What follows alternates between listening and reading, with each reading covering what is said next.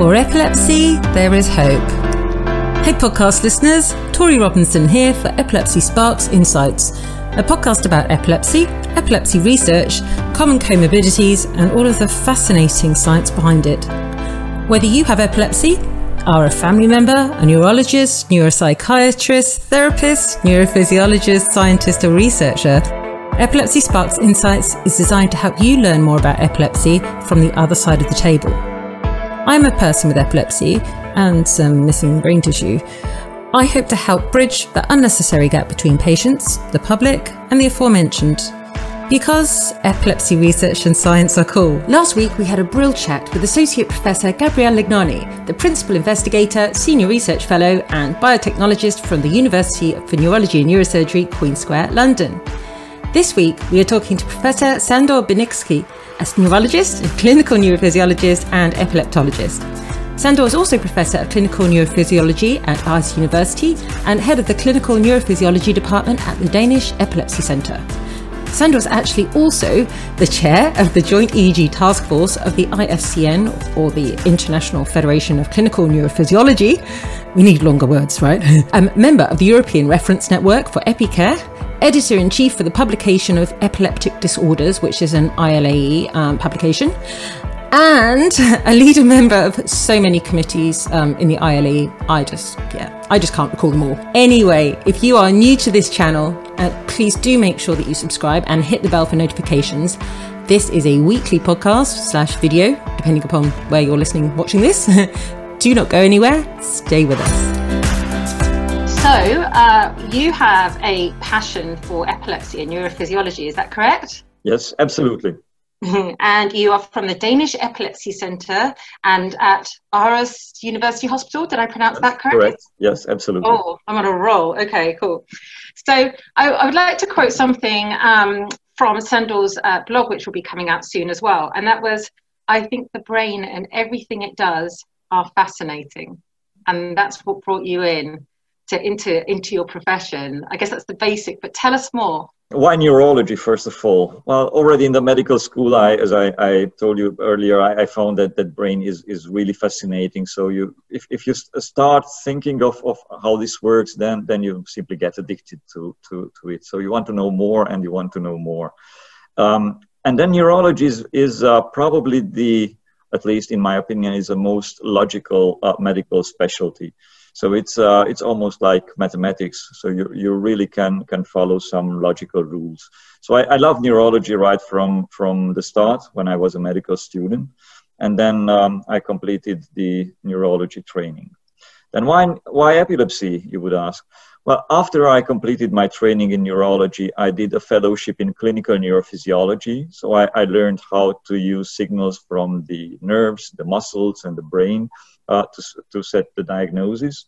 And of course, I learned to read EEG. And basically, EEG brought me to the field of epilepsy. For everyone who's not quite sure of what neurophysiology is, could you explain it to them, please? Well, clinical neurophysiology is a subspecialty of neurology. It's a diagnostic field. So we record all kinds of biosignals. For epilepsy, the most important biosignal is the electroencephalography, the EEG. And most patients with epilepsy would know this because you have probably had this examination with many electrodes on the skull. So we record these signals, which are electric signals, either from the brain, as with the EEG, but we can also record from the muscles, like electromyography, or we can stimulate nerves, or we can visually stimulate the patients and record so-called evoked potentials and event-related potentials.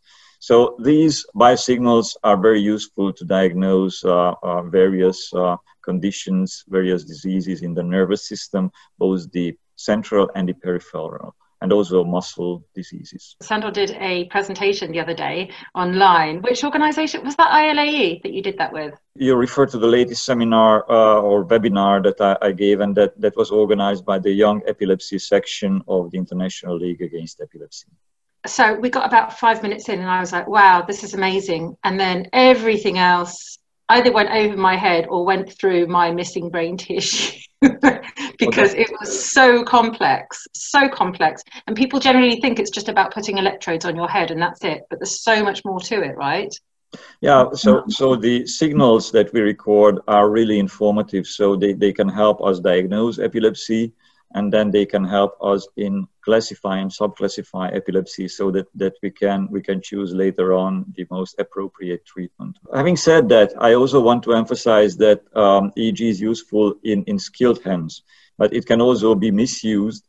Because many patients are misdiagnosed with epilepsy. So in tertiary referral centers, we experience that roughly 1/3 of the patients referred to these specialized centers on suspicion of drug-resistant epilepsy turn out not to have epilepsy at all. And then when we look at what caused this misdiagnosis, often an over-interpretation, over-reading of the EEG leads to misdiagnosing epilepsy. So EEG is good, but it also can be abused if it's interpreted by people who did not get a proper training. So you say 1/3 of people, and so that's, I guess, people who might, for instance, be having non-epileptic seizures. Is that exactly. right? Which is a right. Yeah, psychiatric condition rather than Right. Yeah, that's probably the most common differential diagnostic condition. But we also have seen people with convulsive syncope, with cardiological problem, having these paroxysmal episodes that resemble epilepsy, and then with EEG misread as containing epilepsy kind of signals, and then they turned out not to have epilepsy at all, but have a cardiology condition. And we sure don't want to be on anti-epileptic drugs when we don't need them, right? Absolutely. So, okay, really interesting. So tell us, more about your work and what you do day to day, or how you split your week up, because you're not just an EEG chap, but you do other stuff too, right? Yeah, so I have two affiliations, and there's a logistic challenge in it, because the two affiliations are something like 300 kilometers apart from each other. Wow. So usually on Mondays I'm in Copenhagen at the multidisciplinary epilepsy team meetings. Then on Tuesday I'm in Dianalund, where the Danish National Epilepsy Center is. Then Wednesday, Thursday I'm at the Aarhus University Hospital, and on Friday I'm back to the Epilepsy Center. Sounds like you need your own private jet. It must be exhausting. Well, a private jet would not be very efficient, because the distance is not so big. So I would have to stow my laptop half of the time of the flight. No, I take a train, and trains are quite comfortable in Denmark. I can book a ticket in the so-called silent zone. And then I have an electric socket, so I can charge my laptop. I have high-speed internet, so it's more efficient than in my office, because I really can work without interruption. And then in my office, that's not really an option. So how much time do you spend on paperwork versus with patients directly? On administrative, well, I would estimate that roughly something like 25% of my work would be administrative. So you would call it paper, but nowadays everything is digital. But yeah, administrative work would be something like maybe 25% of my time. So your patients, how do they vary? Like, it vary in terms of severity of epilepsy or non-epileptic seizures, and intellect or intellectual disability. How does it vary? Yeah, well, again, first of all, it varies between my two affiliations. So at the National Center, we only see elective patients. We don't have acute patients, but we have the most difficult ones. So both diagnostically and therapeutically, the most challenging cases. Now, at the University Hospital, we of course have also an acute service. So patients with acute severe brain lesions also come to us for diagnosis. So the two places, at least from my point of view, the two places complement each other, because the most difficult chronic patients I see at the Danish Epilepsy Center, and then the acute cases are at the University Hospital. And given your position, I guess you manage a team or several teams. Oh yes. Teamwork is essential. So there's all the achievement is a team achievement. Yeah. And do you lecture at universities as well? Yes, and I teach mainly postgraduate students, rarely graduate students. But yes, in Aarhus we also have much teaching activity. Gosh, I wish I could be there now and listening to you. It'd be so exciting. I warn you, I'll probably come over at some point. You're more than welcome. Thank you. I shouldn't invite myself, should I? Anyway, so can you tell us about some studies that you're currently involved in, some research, and why that's valuable? Our research topics are mainly around EEG and its application, and also around automated seizure detection using wearable devices. So currently, concerning source imaging, the most important study is a multi-center prospective study that we are coordinating. And this is done under the auspices of EpiCare, which is the European Reference Network for Epilepsy. There are 16 active centers, and so far we have recruited more than 250 patients. So I can say that this is the largest and most robust prospective study done on source imaging. Now, what's source imaging? So as you know, for epilepsy surgery, for the patients who have a focal epilepsy and do not respond to the therapy, and roughly that's 1/3 of the patients, an option is a surgical resection of the epileptic focus.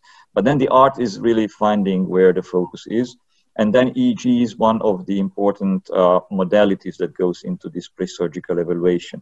But as you know, EEG is a two-dimensional thing. There are just some traces on the screen.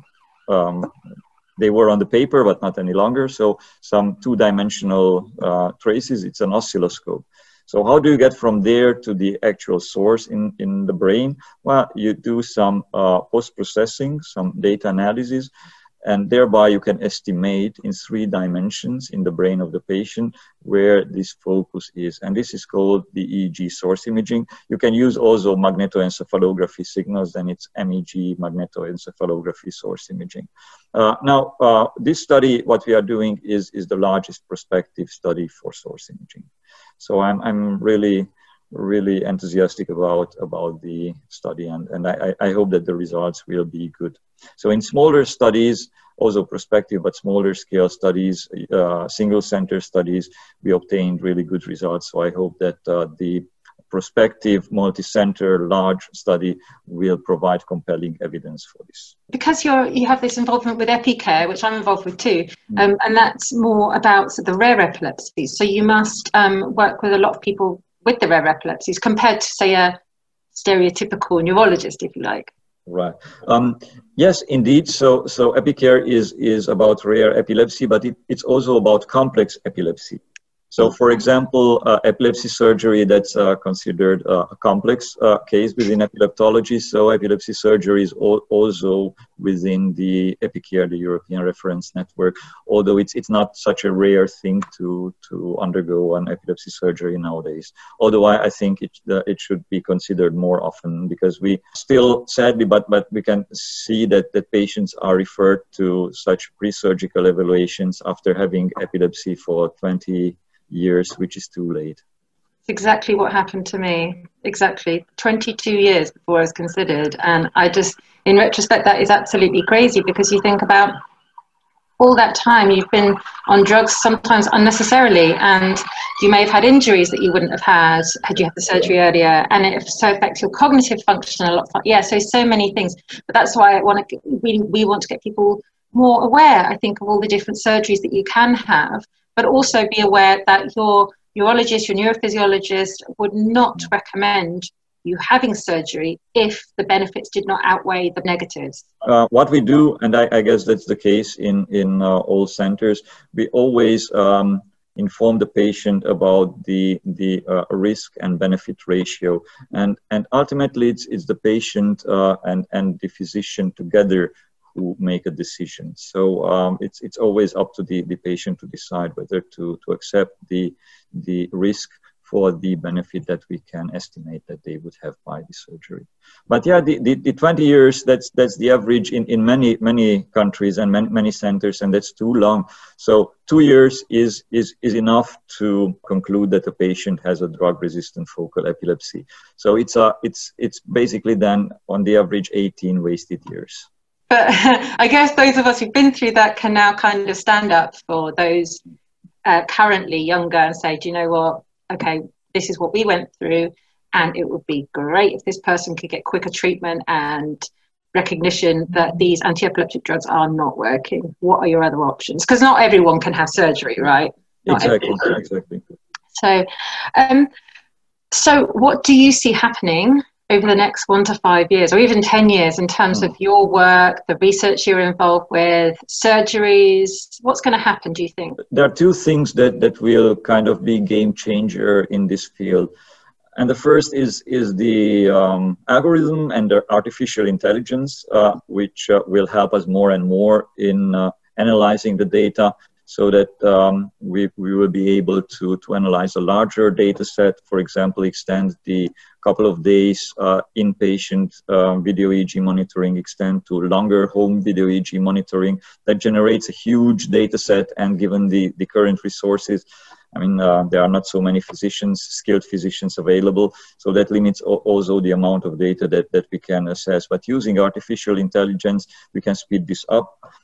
And then I think that within the next 5 years, we will see so-called hybrid systems in which the algorithms will scan a huge data set, and then we will validate the conclusions of the algorithm, or we will double check the algorithms. So I think that will be a game changer, because we will be able to extend the applications of the neurophysiological investigations.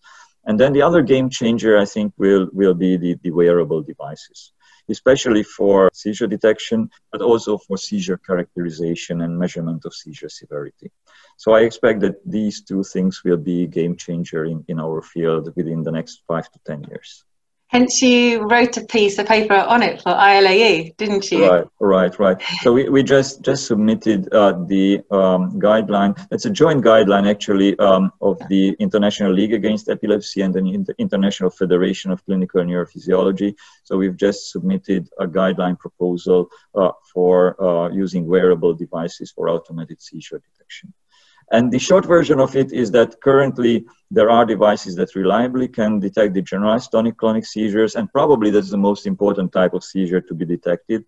That's the most dangerous seizure type.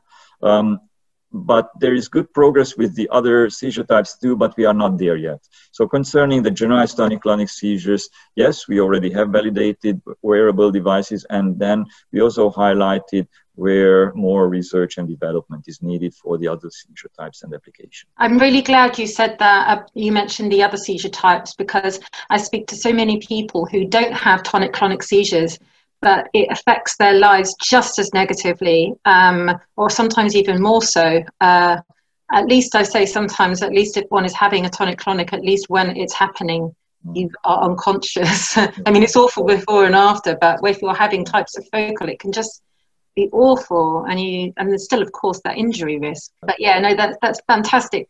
Okay, now some real cheesy questions.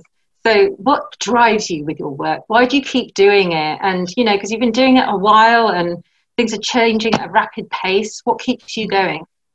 I think that's exactly what it attracts me, this rapid pace. And, research and development are creative processes. So that's really, really attractive. So I can't wait coming to my workplace and seeing the new results and trying to figure out how we can proceed.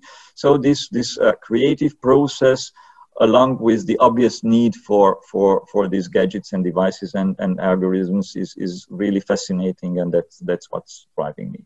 Sometimes I worry about the devices, because as wonderful as some of them are now, and they're getting better and better, sometimes people say, do you know what, this watch that I wear is going to detect every single seizure or brain abnormality, and they rely upon it, and that's not always the best thing to do. Would you agree? Well, the application must be fine-tuned, so it's very important to achieve as high sensitivity as possible. And then there is also the issue of the false alarms, which still is troubling. Fortunately, the devices that are validated on the market, they have very few false alarms during the night. And then during the day, we can use the active intervention from the patient, just infirming or confirming that this has been a seizure. But yeah, details are really important, both concerning the accuracy of the detection, but also later on how this information is then put into the clinical reasoning. It must be cool that you can see things from, well, you've got the paperwork, you've got like, you're in a position of, power, I guess. That might not be a nice word, but also you see patients. So you can see things from beginning to end, as well as being involved in the neuroscience, in the mathematics, in all of that. That's pretty cool, right? Well, yes, I would say we physicians often do not feel as being in power. Often we feel our limitations, and then we wish we could do more, and we don't have power enough to help all the patients. So and that can be frustrating. Yeah, I was actually going to ask what was the most frustrating thing, because you want to help everyone, but you just can't yet. You never know. That's why we need research into epilepsy. That's why I'm involved with Epilepsy Research UK, because we need funding for this. Even if, we are in recessions now, we still need funding for that to better improve people's lives, right? Absolutely. And I must say that concerning the funding, well, epilepsy never has been, or at least during my lifetime, never has been one of the top funded areas within neurology. So dementia and stroke and multiple sclerosis always gets the big funding. So indeed, epilepsy is not in a very good position concerning the funding. So we need to do more also to attract attention that this is a serious condition, and then this also needs research and development. Well, do you know what? Coincidentally, just last night I put a page on the Epilepsy Sparks website of some epilepsy charities and foundations. So if people have a few extra pennies, because I don't ever want to put pressure on individuals' patients, because we're all having a hard time right now. But if they want to give to a specific organisation or charity that does especially what they want, because they will do different things. Some are into research, some are more into care. Right. Then I just put it on there, so because lots of people don't know where to access these things. So how can people check out your work if they want to find out more about you and all the exciting stuff you're doing? Well, basically my Facebook page is open to the public, so I put quite often research that I find interesting, and of course also our own research. I always post it on the Facebook, and I can also be contacted via that page. That's fantastic. And I was just thinking also, if anybody happens to read those pieces, those papers, and you're like, oh my goodness, what does that mean? Tell me. And I'll put it on the epilepsy glossary to translate it into layman's terms. That's a very good idea. Yes, I will definitely do that. Thank you. That's a very good suggestion. Thank you. Because it's really useful for us lot, because we don't generally speak the lingo. So thank you. Okay, brilliant. Thank you for speaking with me. It's absolutely fabulous.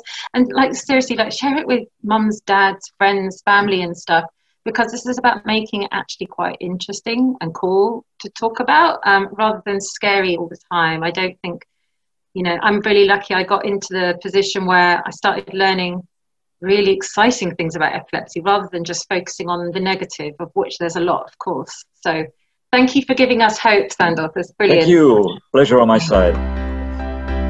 Today, I thank Sandor Benicki for sharing his passion for helping people through his amazing work, saving and bettering lives for individuals and families, and positively influencing other clinicians, researchers, and people like you and I from around the world.